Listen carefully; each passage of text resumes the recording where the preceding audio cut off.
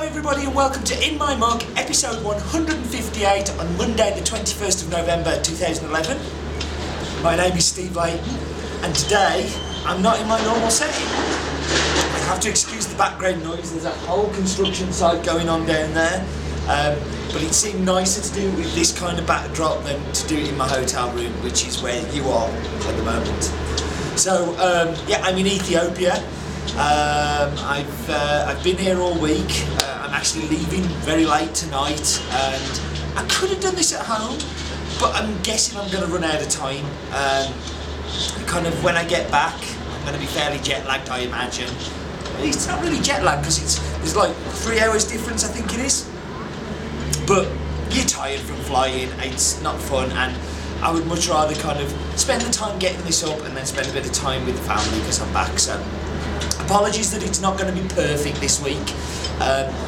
If you're interested in how the trip's gone, I've done some blog posts, so link coming up somewhere, I don't know where, with some audio boos I've done of the trip. Hopefully you'll find those interesting, and my photos will also be up, so I'm going to pop another link somewhere for Flickr. For all of my photos from being here, and I'm going to be talking about it for many weeks to come. I think it's been a superb trip. I got to go to Harar, I got to go to Yirgacheffe, I got to go to Sidamo. I just basically been to so many places. I had such an amazing time, and yeah, it's been good fun. Anyway, In My Mug is about coffee, and we're going to be talking about coffee, and I'm going to be making coffee as I have been all week with... I did bring my AeroPress in the end. I actually brought some Cantans and my little Paulex grinder, and it's worked really well. It's been a godsend. The coffee here is not great. It's actually... They're not allowed to drink their own coffee in Ethiopia, or they can, but only the poor grades, like the reject stuff, which I find terrible. They're not allowed to enjoy the amazing coffees that they have here. But yeah, the hand grinder, everything's worked really well, so I'm going to be doing that in just a moment once we've talked about it. So the coffee this week is Finca Los Brumas.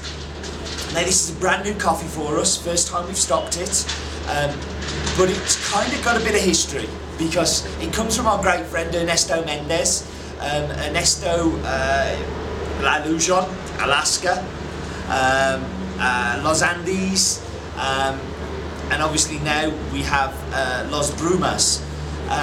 Visited the farm with Ernesto on my last trip last year, and this year even still, and an amazing beautiful place.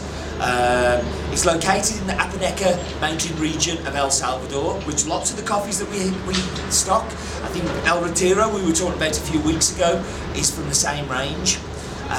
It's around about a 45-minute drive from Santa Ana City. I know this because I remember the drive, and it is an amazing place. Altitude is 1400 to 1750 metres for coffee growing, and then 1750 up to 2000 metres, which is still the farm. It's like kind of forest area with a clearing at the top.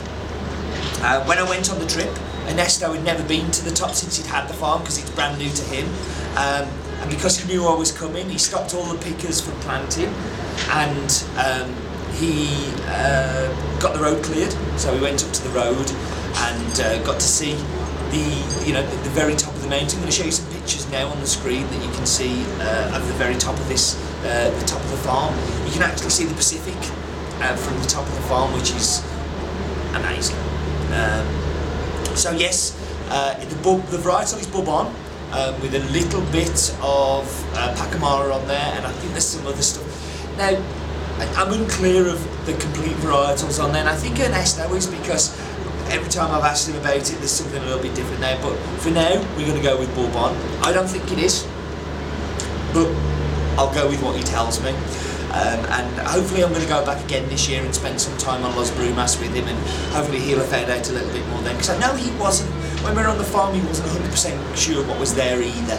So yes, and if anybody can find out, it's Ernesto. What else do I need to tell you about the farm? It's part of our direct trade agreements. we'd already shipped everything from El Salvador, and I kind of had a bit of a panic attack that I really wanted to buy from Los Brumas. So I made a phone call to Ernesto and said, any chance? And he went, well, I've got 10 bags left, do you want them? I was like, yes. So all the containers had left of the normal people we would ship it with, and to air freight 10 bags would cost a fortune. So some very kind importers had got one container still to come out, and they got a little bit of space. I don't think they'll ever do anything for me again, because it was a whole heap of hassle and pain for them. But we got there, and the coffee's here, and hopefully you're going to be drinking it now. So yeah, it's really cool. This is the first time we've done direct trade with Ernesto. The other times we buy via an importer who does a great job, and it's a very transparent chain through to Ernesto. But I'm very excited that we now have the opportunity to deal with him directly and to take them out the equation. Just because it excites me more when we can have coffees like that. So anyway, farm is called Finca Los Brumas. It's a Bourbon varietal. It's in the Apanica mountain range of El Salvador, grown at 1400 to 1750 metres, and it's a brand new coffee for us. So I'm going to wipe you on pause. I'm going to go and make some tasty, delicious coffee, and I'm going to be back in just a moment. Okay, so I'm back. I've made the coffee.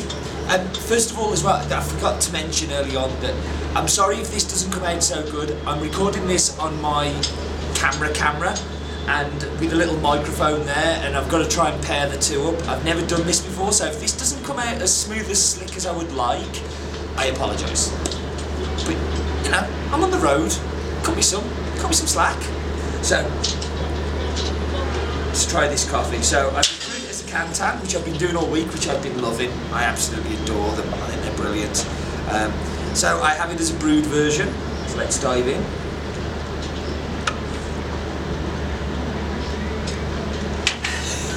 I love this coffee. I really, really love this coffee. I want you to think chocolate, okay? But not just any old chocolate. I don't know if you remember them. They're called Mon Chéri. So there's a little like a rounded chocolate, and I'm going to put a little picture somewhere of a Mon Chéri, and inside it was like liquid cherry. Now this is what I get with this coffee. It's just like biting into a Mon Chéri. You get the sweetness on the front end, you get the beautiful chocolate, but then all of a sudden you get this cherry running through it, which is phenomenal. I mean, it's like real cherry. When I went down to the boys with this coffee when I first brewed it and said like, what do you think? And they were like, oh, what is that? And I just went, cherry. And they were like, yeah, okay, I get it. So real cherry, lovely and sweet, like a great cup. I think, you know, I know it's espresso. I've tried it espresso. It's great. It has all of that sweetness again and all of that cherry. It doesn't change a lot from the brewed coffee. In milk, I think it really comes through quite well as well, because you've got that heightened acidity, which just really helps in the cup. So, Wheel of Death. I'm not going to ignore the Wheel of Death this week, but I have fixed it a little bit, because if it came with macchiato, I'd be pretty screwed because I can't make espresso. So I'm going to bring out the Wheel of Death. Or should it be that way? Oh, it should be anyway. I'm not going to do the stupid movements, but Wheel of Death comes out, and this week it's going to be add sugar. So, wait there. This is slick. I forgot to bring the sugar out with me, but we have the sugar here. Now, I cannot stand coffee with sugar in. The reason I added it as one of the things in the Wheel of Death kind of options is I wanted the opportunity to talk about sugar, because it's an email I get quite a lot. So people will say, Steve, I like sugar. I like sugar in my coffee, and I feel really bad because I'm adding it to your coffees. Is this a bad thing? My reply is always no. What I've just done is I've tried this coffee without sugar. And I think it's delicious. And I think it needs no sugar added to it. So I've tried it, I think no, it doesn't need sugar, and I continue to drink it.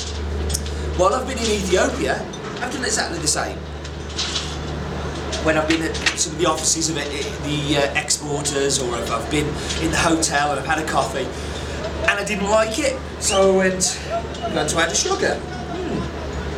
And then I'm going to give it a stir. And do you know what? I enjoyed those coffees more because I added sugar than if I hadn't have added them.